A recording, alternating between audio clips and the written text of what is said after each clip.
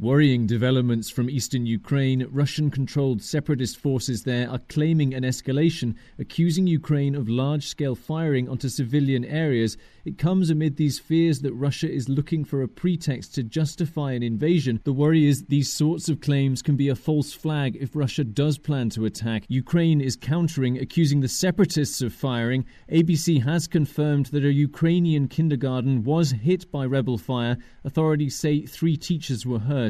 Patrick Reevell, ABC News, Lviv, Ukraine.